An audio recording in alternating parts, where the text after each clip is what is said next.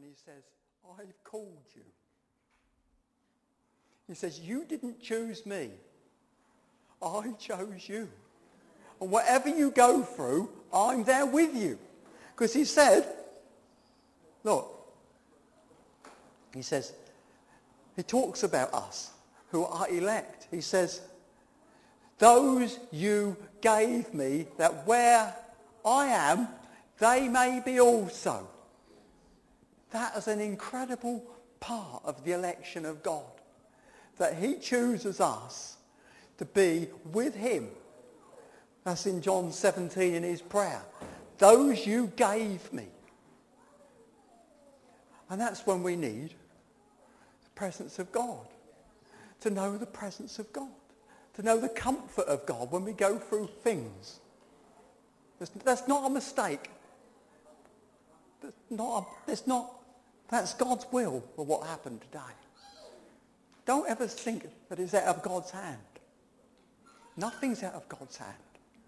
You learn as you go on that everything is in his hand. And he looks after us and cares for us like a shepherd cares for his sheep. You see, he wants us to look above. And sometimes we get to the point where we can't look up anymore. And that's when we need the body of Christ. But he wants us to look up, to see that he has called us to himself. He's chosen us. He says in 1 Thessalonians 1:4, we're the elect of God. Not that we're elect, but we're the elect of God. He has chosen us in him. It says, let's read that in Ephesians 1:4.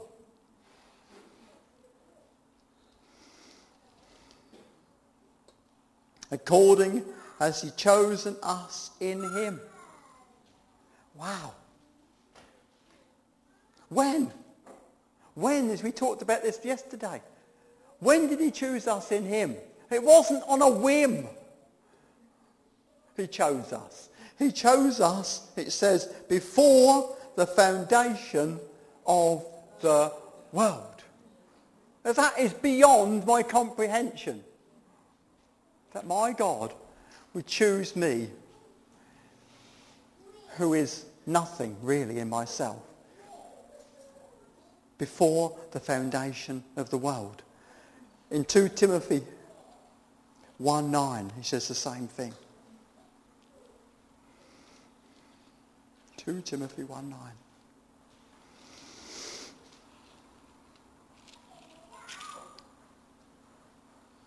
Who saved us and called us with a holy calling, not according to our works, but according to his own purpose and grace, which was given us in Christ Jesus before the world began.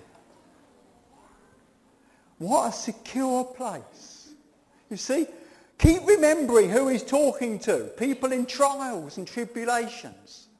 What a secure place that he's called us. But not only has he called us, but he's causing us to be changed.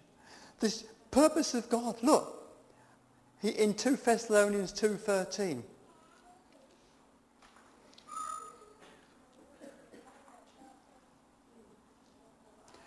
But we are bound to give thanks always to God for you, Paul is saying, brethren, beloved of the Lord, because God hath from the beginning chosen you to salvation through sanctification of the Spirit and belief in the truth. There's a process going on there. He sanctifies us to himself. He sanctifies us. There's a process going. You'll see this again. He talks about him foreknowing us. He talks about the Israelites in Romans 11. He says he does not cast away his people whom he foreknew. Doesn't. He never casts. He said, if everything disappears, I won't. He said, I'm set to keep Israel, my people. He said, if the heavens and earth will fall apart before I forsake these people. What an amazing thing. You see, this is the thing. The foreknowledge of God is not about him knowing everything. Because when we read, there's only 4 places it talks about foreknowledge, and it's all about people whom he foreknew. It's about when Adam foreknew Eve. It's a relationship. He knew us. He knew us. And he called us. It's an amazing thing. In Romans 8:29, we knew we'd get to Romans eventually. Romans 8:29. For whom he did foreknow, he predestinated us to be what? Conformed to the image of his Son.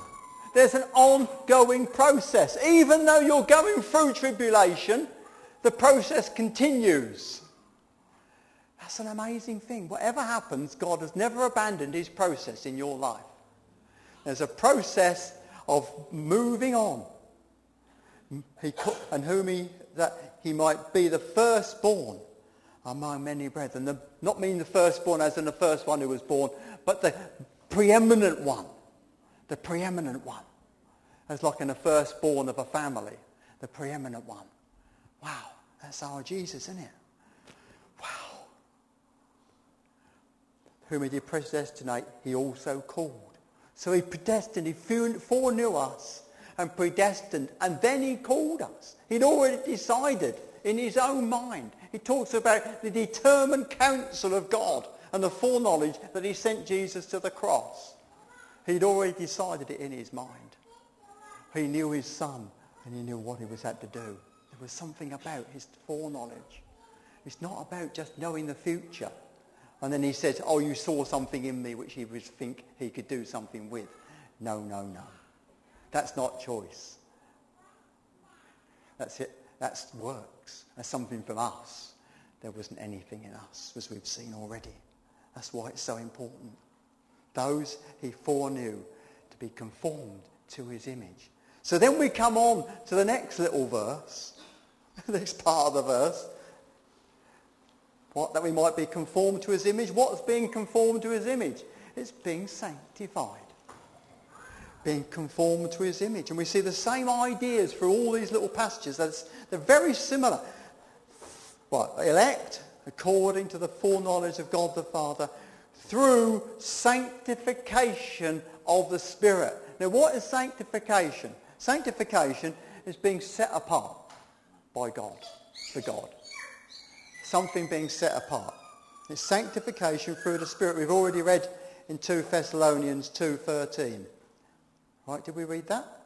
Let's read, just check. We did, didn't we? 2 Thessalonians 2:13. Let's read it again. Holy Ghost.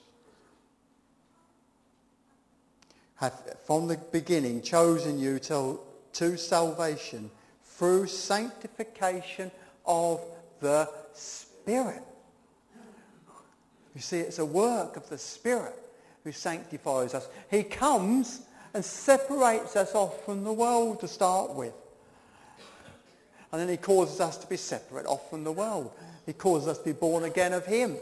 But then he continues to separate us off and sift us and sanctifies us. That's like, he says, right, let's go through some verses on sanctification. We get an idea. 1 Corinthians 6:11. Sorry, just keep sliding down here.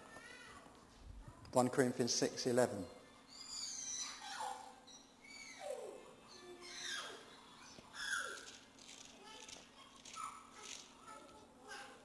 We'll see a bit more about sanctification a little bit later on. We were talking about all the awful people there were, but who are revelers and drunkards in verse 10. But such were some of you. But you are washed, you are sanctified, and you are justified in the name of the Lord Jesus and by the Spirit of our God.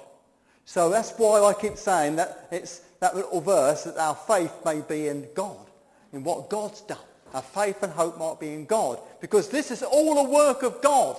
It's not our work. There is a sanctification work, but all we have to do is to how I can explain it? Cooperate with the Spirit of God. We can say, oh, I'm already holy because but no, holiness has nothing to do with actions. Holiness has to do with being separate apart. Separated apart. We'll see that a bit in a minute when we get a bit further on. It says in 1 Corinthians 1:30, Jesus has made unto us sanctification. He sets us apart. Isn't that wonderful? In 1 Thessalonians 4, 1-4. 1 Thessalonians 1-4. Furthermore then, we beseech you, brethren, and exhort you by the Lord Jesus, that as you have received of us how ye ought to walk and to please God, so you would abound more and more. For you know what commandment we gave you by the Lord Jesus. For this is the will of God, even your sanctification, that you shall but abstain from fornication, that every one of you should know how to possess his vessel in sanctification and honour. This is this flesh, this thing we live in, the way we live. Sanctification, set apart for God's work. That's what we are. We're set apart for him in honour. Sanctification. Walk to please God. In 2 Timothy 2, 20-21.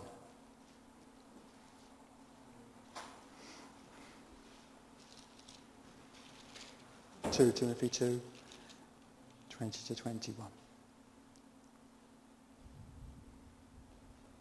But in great houses there are vessels of gold and silver, and also wood and earth, some to honour and some to dishonour. But if a man purge himself from these, shall be a vessel unto honour, sanctified, meet for the master's use, ready for the master's use, and prepared for every good work. You see, this, we are set apart to be his people, but we're set apart for work as well. We'll see that a bit in a minute when we get on. Hebrews 10.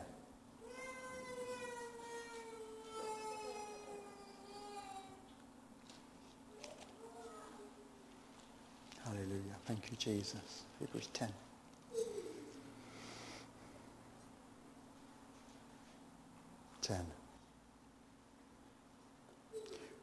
Right, so we have here in verse 10, but of which will we are sanctified, this is the will of God he's talking about, through the offering of the body of Jesus Christ once and for all. So we are sanctified, set apart for God once and for all. But it's that's not just the whole thing of it. For by one offering he hath perfected them forever that are sanctified. In that verse, and then goes on about having an entering into the holy way of God. And goes on in those verses here. He says, let's go. For one offering he hath perfected forever them that are sanctified. Wherefore the Holy Ghost is witness to this. After that he said before, this is the covenant that I will make with them. These days, saith the Lord, I will put my laws in their hearts, and in their minds I will write them. You see. So he's put the law in our hearts. So we didn't just put the law in our hearts. So he said, well, I know what's right and wrong. It's so that we might walk in them. And that's the sanctification. He's walking in the law of his law. In our hearts. The law of the Spirit of life. Isn't that wonderful? You see, we're sanctified once and for all, but the law here says here that we have the law in our hearts. Who it works its way through our lives and causes us to become more like the image of Jesus. So we are sanctified. We're set apart. We are being sanctified. And when we get to heaven, we'll be completely sanctified because we'll be just like him. For when we shall see him, we shall see him, and we shall be like him. Hallelujah. Isn't that a wonderful thing? See, this is what keeps us. Knowing it's a work of God in our lives. And we can rely on him. He says in 2 Corinthians 3:18, we are being changed from glory to glory, as in by the Spirit of the Lord. So it's all the Spirit of God. Now you have to apply yourself under the Holy Spirit and say, You come and change me because I can't. And sometimes I say, Lord, I'm not willing for this. Can you make me willing? It comes to the point, doesn't it? Sometimes you say, I'm not willing.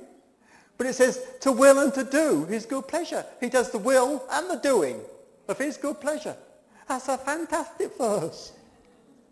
But I haven't even got the will to do it. You say, I'm set myself. You just change me, Lord. Whatever we feel like. These are deep things. You see, we don't like the next little bit. Because this is what what's his name wasn't, was he? Adam wasn't. He wasn't obedient. And this is the problem. It says, sanctification of the Spirit unto doing what you like? Oh no, obedience. The first obedience, and we don't preach this, is to obey the gospel. When we talk to people, we tell them, you should obey the gospel. You're not here to make a choice one way or the other. You need to obey what the gospel says. He says, talks about those who don't obey the gospel quite a few times. I think it talks in Romans 2, 8 and 10, 16. They didn't obey the gospel. Jesus said, if you're my friends, you'll keep my commands. Ooh. But his commands is that we love one another. And the Holy Ghost comes in and sheds his love in our hearts. So it's all his work. But it's a case of, am I going to dig a well with him and let him do it or not? That's a big bit, isn't it? Obedience is a big bit. Wow, that's a big bit. Here we come to another little interesting part. Obedience and sprinkling of the blood of Jesus Christ. What was the sprinkling for? Let's read in Hebrews 12:24.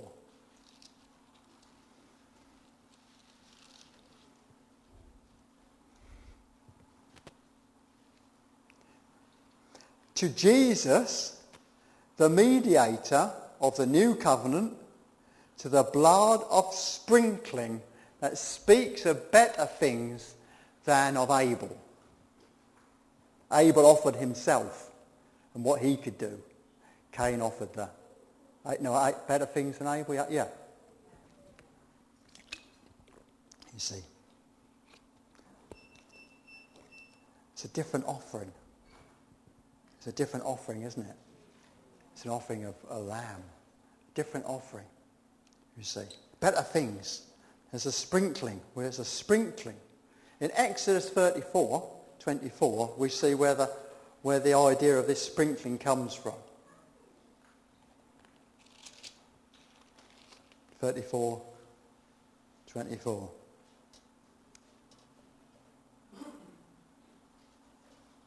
Now he's got down the 2 tables of stone at the beginning of chapter 34. And he goes through lots of bits about telling them what they should and shouldn't do. Don't make covenants with the people. Don't do this. You shall work 6 days, and the 7th you shall rest. You shall observe the Feast of Weeks, the first fruits. You shall appear 3 times a year with all your people before me. And then he said, if you do this, I will cast out the nations before you, enlarge your borders, and neither shall any man desire thy land when thou shalt go out up to appear before the Lord, and thou shalt not offer the blood of sacrifices.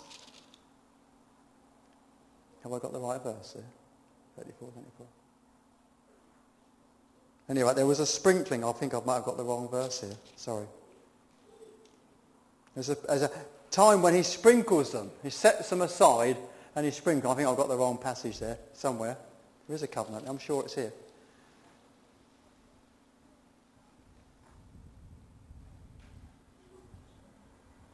Anyway, no, I'm sorry, I got the wrong verse there somewhere. I thought I got the right verse down there. 34. Anyway, there was a sprinkling of the people. And they said, we'll do what God says. So they set them apart as God's people. And that's what the sprinkling does. It sets us apart for God. It's a sprinkling. And also in Leviticus 8, we find that all the people, we can't read all that, all the people, all the things in the temple were sprinkled. Somebody mentioned about it. Sprinkled with the blood. What? For service. And this is the one thing. When you're going through a difficult time, you have been sprinkled, separated unto God for the blood of Christ, for service.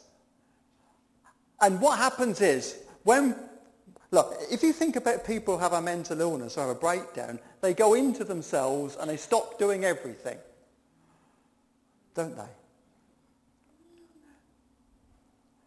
What we need to do, we need to keep going on what God has called us to do. And whatever happens, whatever God has called you to do, whatever's going on, you keep going. Now he's talking to people who are getting murdered and killed. But he says, you just keep going under the service which I've called you to. Because it'll help you. Because you'll stop putting your eyes on what's going on and you'll still carry on focusing what I've called you to do. So it doesn't matter what goes on, you keep serving. You keep serving. You keep doing what I've called you to do. And that brings you joy. Even though inside you might not be feeling anything, you're honouring God. And he keeps you when you do that. Doesn't he? Hallelujah.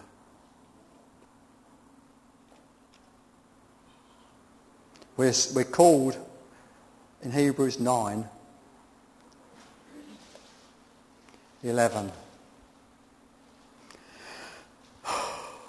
Sorry, just.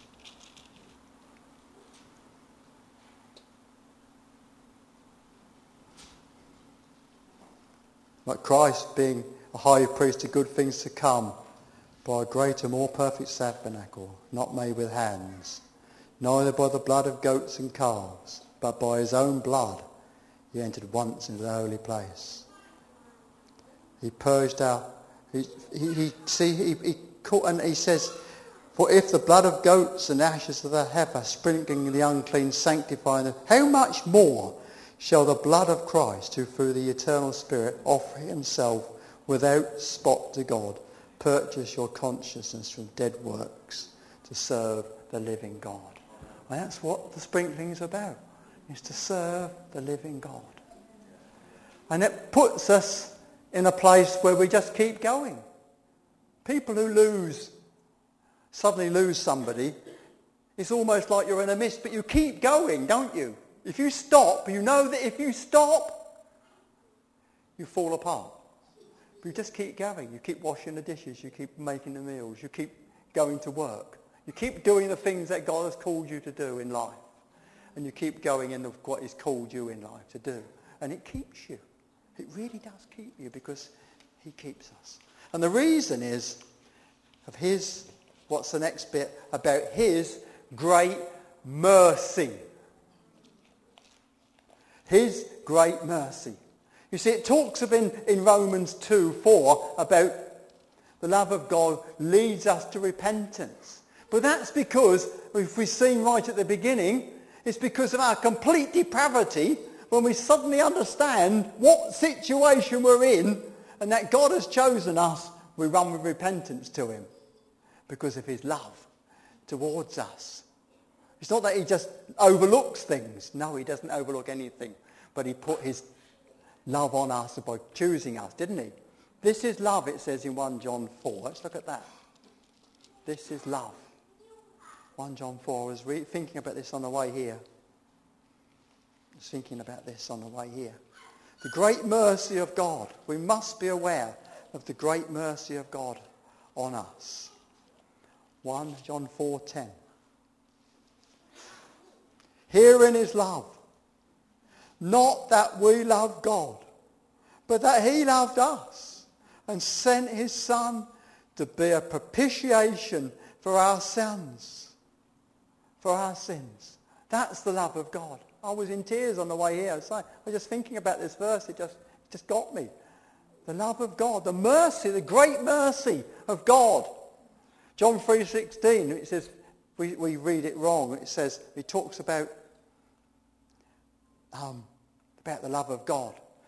He talks about the serpent, brass serpent in the wilderness. And this is what it really says. It says, in this way, not so. The so is not an amount. The so is in this way. God loved the world. In what way? That he sent his son. It's the same idea as in 1 John 5. In this way, he loved the world. Amazing. Amazing. Amazing. Hallelujah. Hallelujah. And what happens then? He says, blessed be the God and Father of our Lord Jesus Christ, for this abundant mercy which we've been talking about, hath begotten us again to a living hope. A living hope, not a dead hope. He's begotten us. He's caused us to be born again. That's really what that word there means. It means to be born again of a living hope. Why? Because we have a living God. We have a living God, a living hope, a living God. He causes us, it means to be having regenerated us, begotten us, caused us to be born again. A living hope. It says in Ephesians 2:6, we've been raised up with him. Let's look at, there's so many verses we could. He says, in Colossians 2, we're raised with him. It's the operation of God. We were talking about the fullness, that's in that part, isn't it? About the fullness of God, being complete with him. It's the fullness of God in us. And it talked, and I was ready to be, it says, co-buried, literally in the Greek, co-buried, co-raised. I love the way co-raised, co-buried, co-raised. A living hope. We haven't got a dead, because we have a God who resurrected Jesus from the dead, and Paul says because he was raised from the dead, so we can be raised from the dead. What to? Where are we? No. To what? An inheritance incorruptible and undefiled. Hey? That fadeth not away, reserved in heaven for you. Now you may have been at Christmas time and looked underneath a tree and see all the boxes with the people's names. They're all reserved for those people. I tell you what, there's something reserved in heaven which is nothing. Reserved in heaven for you. Incorruptible. Now, you see, this is the wonderful thing. The first Adam, I don't know if I'll get to this bit. Well, maybe I'll say it now. No, I'll talk about it in a minute. All right? I'll talk about it in a minute. It's just so wonderful. Inheritance incorruptible. How you can believe, and I'm sorry to say this, how you can, maybe some people don't agree with me here, you can believe that you can lose your salvation. I can't see it. Because this is an inheritance incorruptible. We'll talk a bit more about that. And then what else does it say? Who are kept by the power of their confession, by the power of their believing, by the power of their faith. No, who are kept or reserved or preserved by the power of God through faith. The power of God through faith. Ready to be revealed in the last time. We all know in the last time what God has done. And that's why every one of us will be on our faces praising him. Because we'll be seeing what he's done for us. This is what we need to see when we go through trials. Sometimes we can't see it. But this is where we are. And he says, because we have a trial of our faith. In verse 7. For now, he says, we're greatly in need of heaviness through manifold temptations. The trial of your faith is more precious than gold. That though you be tried with fire, you may be found unto praise and honour and glory. Glory at the appearing of Jesus Christ. He's not looking at his situations. He's saying these situations, because God is in control, they're changing me from glory to glory. His eyes upon God. His faith is on God. His hope is in what God has done. It's him who chose him. Can you see the picture? It's him who done everything. And that's why he says in verse 13, he says, wherefore, I'm not going to look at all the other bit, wherefore, gird up the loins of your mind. Now what does that mean? What did it mean? Well, when people ran, they had long cloaks, they would get them and they stuffed them in their belts. They gird them up so they didn't trip up. Don't get tripped up by your mind. Don't let it hinder you from running with God and walking with God.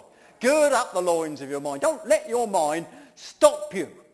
Look what this says. Remember what this says about you. Even though you weren't anything, he chose you. That is the security. That's the security from God's point of view. You see. Hallelujah. And what happens then in verse 17? We move on. Well, when we talk about holy here, as obedient children, we come back again to the being holy, obedient children. Holy, this is the same word as sanctification. It's the same word. That we live our lives. Now, I can't go on because it says, be holy as I am holy. So there again, there's a sanctification going on there. All right. Now, here we pass our time in here with fear. Why? Let's look at Philippians 2, 12 to 13. See, all we're doing is looking at the scripture. I'm not giving you any of my ideas. I'm just telling you what the scripture says. Let it wash over you. Believe it. It'll do you good. It'll do you good. The more you read it, the more it does you good. I'm ashamed how much I know, and I want to say, Lord, I want to dig more in this book. I want to read it more and let it speak to me. What does it say in Philippians 2, 12 and 13? Wherefore, beloved, as ye have always obeyed, not in my presence only, but now much more in my absence, work out your own salvation with fear and trembling. Now, I could stop there, but Paul doesn't. He says, why? Why? For it is God who works in you, both to will, as I talked about earlier, and to do his good pleasure. It's God. My faith and hope might be in God, because he's the one who does everything. He's so wonderful. Let's move on. Back to 1 Peter. I'm wearing my Bible out today. Right. For as much, in verse 18, we're up to verse 18, we've only got a few more to go. For as much as you know that you were not redeemed with corruptible things, such as silver and gold, from your vain way of life, or conversation, way of life, received by tradition from your fathers. So what we receive from the world is always vain and nothing. Don't want that. No. And he was talking about the tradition of trying to keep the law and doing this, that and the other. But we were what? What were we redeemed with? The blood of Christ as a lamb without blemish and without spot. Let's read a few of these verses about redeemed. Let's see. Revelation 5, verse 9. Revelation 5:9 it says, and they sung a new song. Thou art worthy, they're talking about the Lamb, to take the book and open the seals thereof. For thou wast slain and hast redeemed us to God by the blood out of every kindred, tongue, people and nation. To God. He's redeemed us to God. Whoa. Galatians 3:13.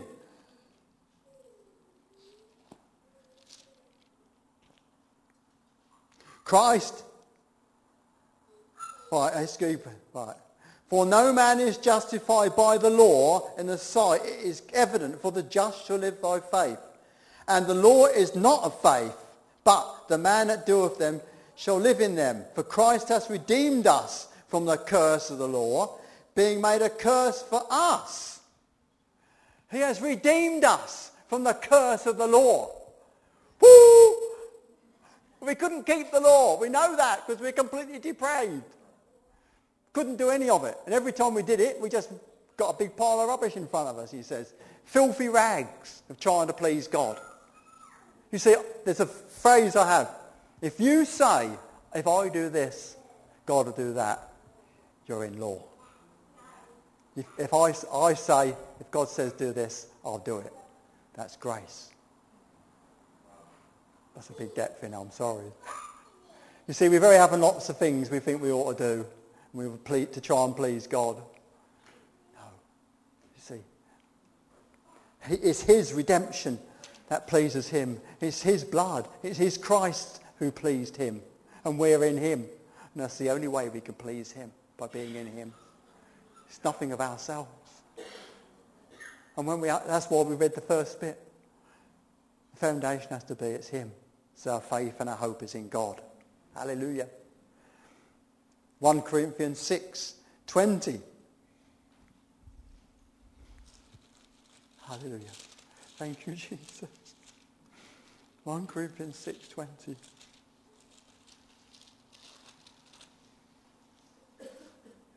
What? Know ye not that your body is a temple of the Holy Ghost which is in you, which you have of God, and you are not your own?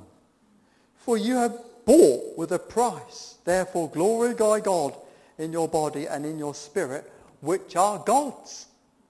You've been bought by God. God owns you.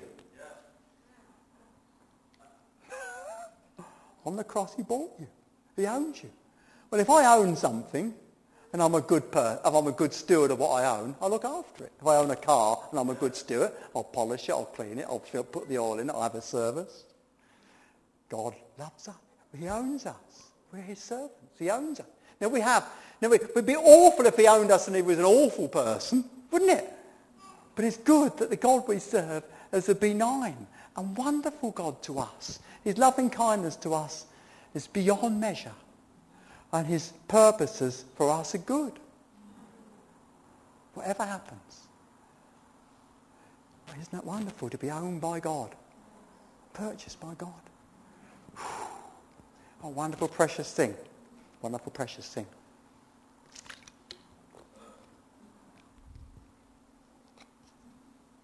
In Colossians 1:14. I love Colossians. Well, I love it all, really. 1:14. How do you separate? Right. We'll start in 12. Giving thanks unto the Father, which hath made us meet to be partakers of the inheritance of the saints in light, who has delivered us from the power of darkness, and hath translated us into the kingdom of his dear Son, in whom we have redemption through his blood, even the forgiveness of sin. Hallelujah. There's no sin. He's redeemed us. He paid the price for my sin. I had a little illustration of this. When I got my computer, I was stupid and I let somebody get into my computer. And when they found out they couldn't get any money out of it, they started wiping stuff off. That was my business computer one I used to work, so I lost all my photos, I lost all my contacts and everything. And so we got somebody in, and he said, well, we'll see what we can do. And he said, yeah, we've got really good. I've got all the lists of the photographs of how much there is in each one. I've got all the lists of the accounts of the different people, this person's invoices and that. And it says all the numbers of how much there was in each one and all that stuff. And he said, yeah, we've got all the lists. It looks like we're doing all right. He opened one up, and it just said loads of noughts. You see. Then my son said, well, that's because of the type of disc you've got. He said, when they do that, it just writes noughts in it. And the Lord said to me, it's just like you. He said, you might be able to see and have a list of what you've done and all the stuff that goes on in your life. And when you open them, you open the book, there's nothing there. There's nothing there. It's just a mass of noughts. You might see it all, and you might think it's all there. And when he opens the book, there's nothing there. He's wiped it clean. He's wiped it clean with his blood. Isn't that incredible? You see, I have not, apart from the first sort of half an hour or so when I was quite upset, I've been at a complete peace. I haven't been at all worried about it. It just hasn't touched me. It's just amazing, isn't it? How God uses these things in our lives and shows us something out of something which is so out of our own stupidity. He gives us that and you think, wow, what a wonderful thing. By the precious blood of the Lamb. Right, perfect Lamb. Now here we have something interesting. He says, he was without blemish and without spot. Now when Jesus was born, he was laid, I believe, in the tower of Migdal Eder, which is the tower of the flock. And this was at Bethlehem, and around Bethlehem, and between Jerusalem and Bethlehem is where they kept all the flocks and the herds which were ready for sacrifice. And the shepherds who were on the fields were looking after the flocks which were for the sacrifice. And when Jesus was born, he was in the tower, because it talks about in Micah about the king coming to Migdal Eder. Your sovereign had come to Migdal Eder. And Jesus, he wasn't born in a stable with lots of goats and things. He was born in like a hospital wing for lambs. And it was in the tower of Migdal Eder. And what they did, according to Alfred Eilesham, it's in that book, they wrapped the lambs up in swaddling bands and laid them in stone mangers so they wouldn't damage themselves, because they were so careful to make sure that the lambs were perfect and without blemish. So when Jesus was born, he was perfect and without blemish, just like a baby is. You look at a baby, he doesn't have loads of spots. Lovely. But what happens as we get older? Spots appear. You see, it says in Jude, there were spots on their feast. These people who came along to the love feasts. There were spots. He talks about them later. Their garments spotted by the flesh. So when Jesus was without blemish and without spot, he's talking about his birth and his life. He was without spot. He wasn't spotted by the flesh one bit. He lived the perfect life to be the perfect lamb. Do you remember when the ram was caught in the thicket with Abraham? Why? How was it caught in a thicket? Was it caught by its tail, by its legs, by its fur? No. It was caught by its horns. Why? So it wasn't damaged. So it was still perfect. It's a perfect lamb, wasn't it? Didn't get damaged by the thicket because it was caught just on its thought by its things. They wouldn't get damaged. So that was a picture of the perfect Lamb of God, who Jesus was. What a fantastic one we have. He's without speck and blemish, unspotted from the world, a perfect Lamb, foreordained. Let's read that. Look what it says. We go on back into our little verses.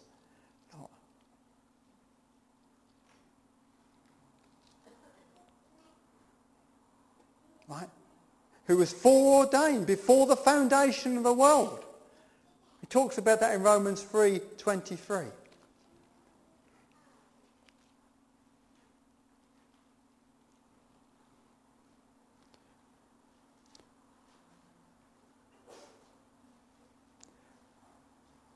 For all have sinned and come short of the glory of God, being justified freely by his grace through the redemption that is in Christ Jesus, who God hath set forth to be a propitiation through faith in his blood, that we might have remission of sins.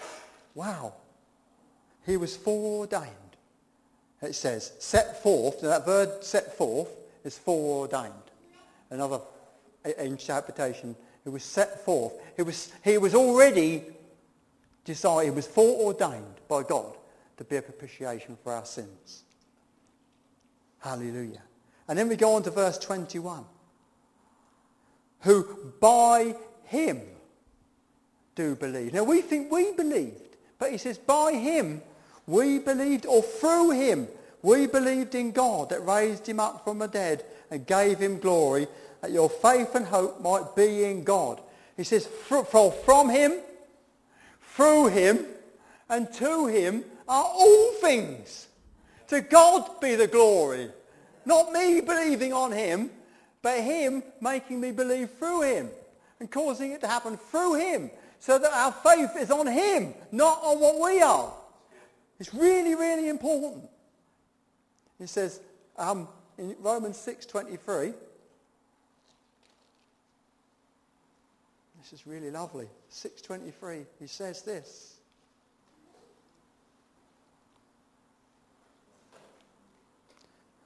For the wages of sin is death, but the gift of God is eternal life through Jesus Christ our Lord. It's through him. It's through what he did on the cross. It's nothing to do with you and me. It's him. He just causes us to accept it. He causes us to accept it. He causes us to believe it. It's a fantastic thing. For by grace you are saved through faith. The grace and faith is not of yourselves, but it's a gift of God. Isn't it wonderful? Right? What has he caused us? That we might love one another with a pure heart. Now this is one of the things that needs to happen when people are going through tribulations. That we need, by the love of God, to love one another. This is one of his commandments. This is my commandment, that you love one another. A new commandment I give you, that you love one another, just as I have loved you. Oh, it's gracious me. What a commandment. But it says in Romans 5 that the love of God is shed abroad in our hearts by the Holy Ghost. So we see again, it's his work. Though we have to do it, and we have to grit our teeth sometimes and say, well, I ought to think he ought to be this or that, things that you feel you throw a brick through the window at them or something. But the love of God constrains you and says, no, you have to love them. And he comes alongside you, like the Holy Spirit comes along. He's our paraclete, a one who comes alongside us, because he's talking about the Holy Spirit at that time as well, comes alongside us and causes us to do the things he wants us to do. He comes to be our helper. Yeah, he comes to be our helper. Just like when they looked to Jesus for everything, didn't they? Everything they wanted, they looked to Jesus for it. He was their helper when, like Lazarus, they called Jesus. But we have Jesus in us. We have the helper in us. And we can call him at any time. And that's why it's so important to know that. Whenever you go through, there's a comforter. He said, I give you another comforter who's just like me, exactly the same as me. He's not any different from me because he's the same as me, because he's the Holy Spirit and he proceeds from the same place, from heaven, and lives in us. What a wonderful security. Security in God. Now why is this? And this is an interesting bit. This is a bit see, we have been born again, not of corruptible seed, but of incorruptible seed, by the word of God, which liveth and abideth forever. This is wonderful. You see, you were talking about the first Adam and the second Adam. There is a complete difference. We are not returned to the same condition as the first Adam. Something completely different.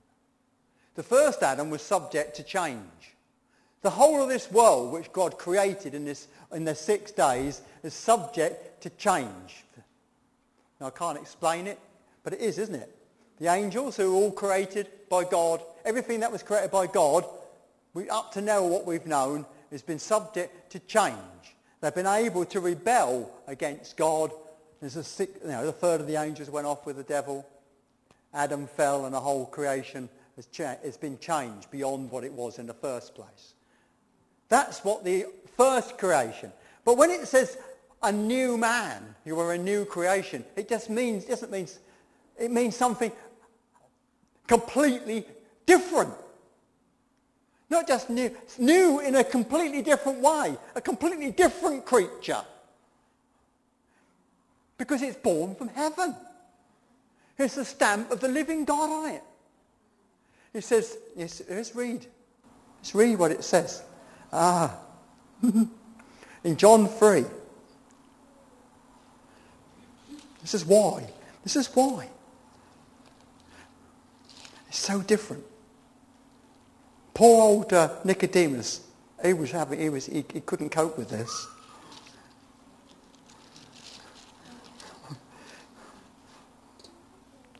He couldn't cope with it, poor old Nicodemus.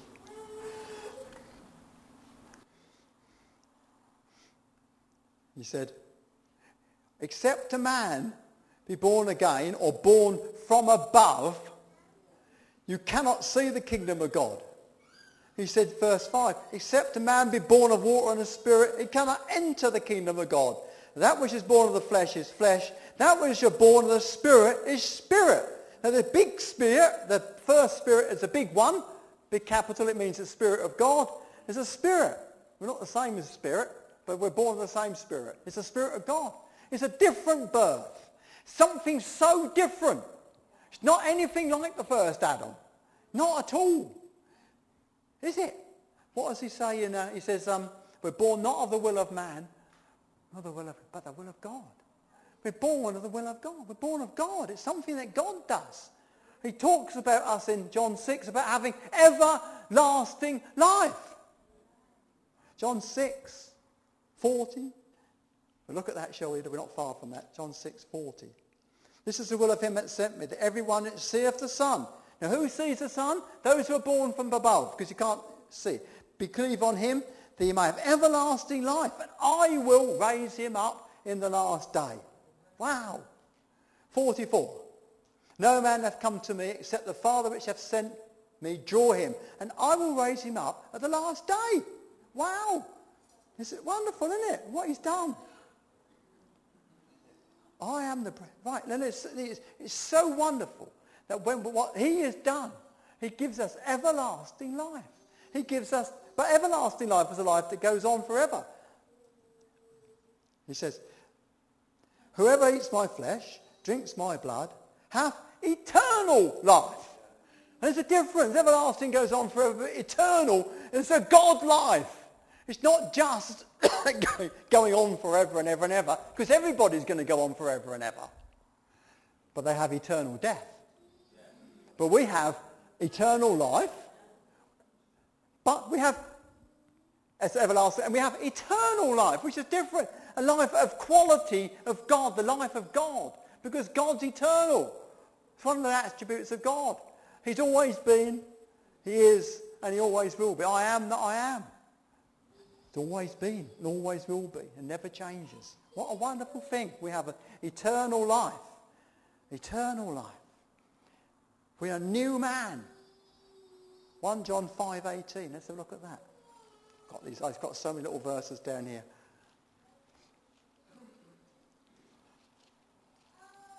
Not this. We know that whatsoever is born of God sinneth not. But he that is begotten or is born again of God keepeth himself. The wicked one doesn't touch him. 1 John 3:9. Whatsoever is born of God does not commit sin. And his seed remaineth in him. And he cannot sin because he's born of God. Now they try and change it because they can't understand it to, he doesn't continue sinning. But I've looked in my Greek and it says he can't sin. It's the new man. Because he's born of God, can't sin. It's incorruptible. It says it's incorruptible. If it sins, it's corrupted. We're born of incorruptibleness. That's what keeps us. When we go through things, that's what keeps us. It's not to do with us. It's to do with him. That our hope and faith might be in God. Then what are we born of? By the word of God, which liveth and abides forever. This is it. No, here we go. Here is the... Now, you would have thought that if he was trying to comfort people who were going through trials, he would have mentioned the Psalms or some other parts of Scripture. But what does he mention? He mentions about the Word of God. Notice he reads Isaiah 40, which lives and abides forever. For all flesh is as grass, and all the glory of man is the flower of grass. The grass withereth, and the flower therefore fadeth away. But the word of the Lord endureth forever. And this is the word which by the gospel is preached unto you. Now we separate that verse off from what it's talking about. You're born by an eternal word of God, which fades not away. When he spoke first about the first creation, well, what's going to happen to it?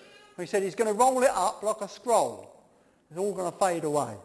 But what you have, and we have, all of us, because he's to all these people all in this world, these people he's writing to who are going through such terrible trouble, he says, you have something which is incorruptible. It's never going to change.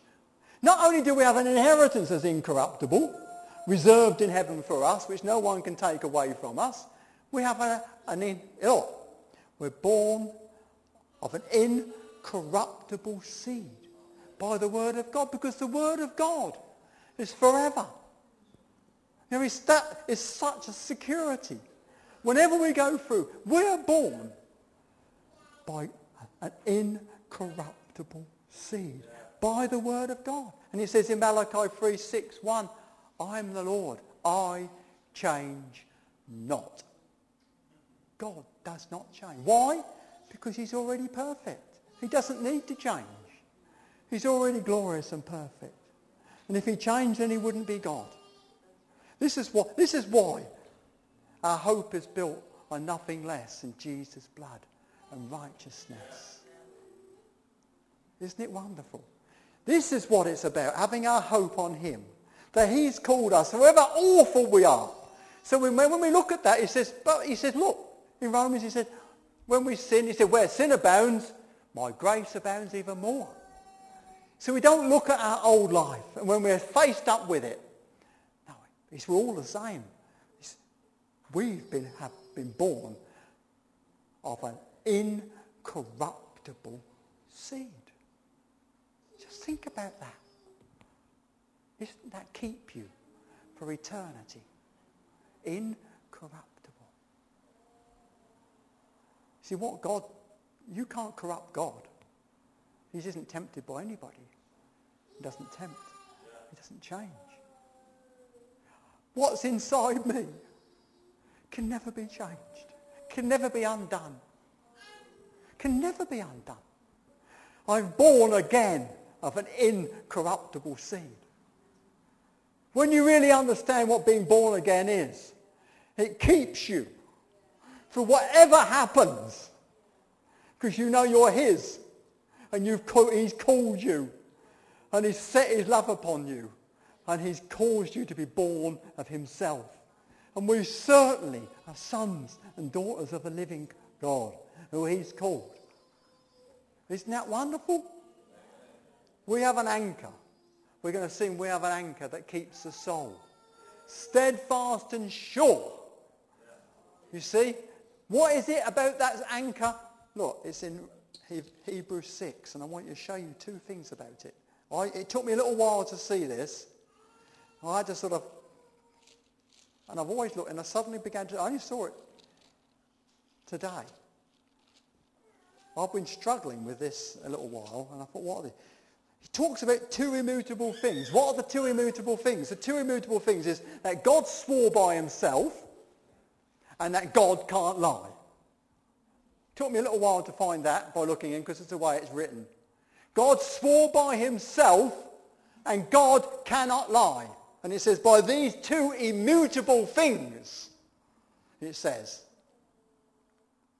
it's impossible to guide, that we may have a strong consolation, who have fled for refuge to lay hold of the hope set before us, which hope we have as an anchor to our soul, both sure and steadfast, which entereth into the veil, within the veil, The forerunner has been Jesus, who ran before us. Wow. Looking unto Jesus. Hallelujah. We're going to sing that song. We have an anchor that keeps the soul. Thank you, Jesus, that when we go home and things overwhelm us, we go to the rock that's higher than I.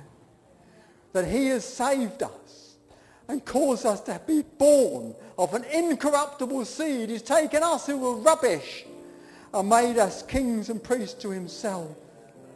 That he has done something so wonderful in us that it's beyond our comprehension. And the more we look at it, the more wonderful we find it, and the more completely amazed we are of your grace and your mercy. Thank you, Jesus.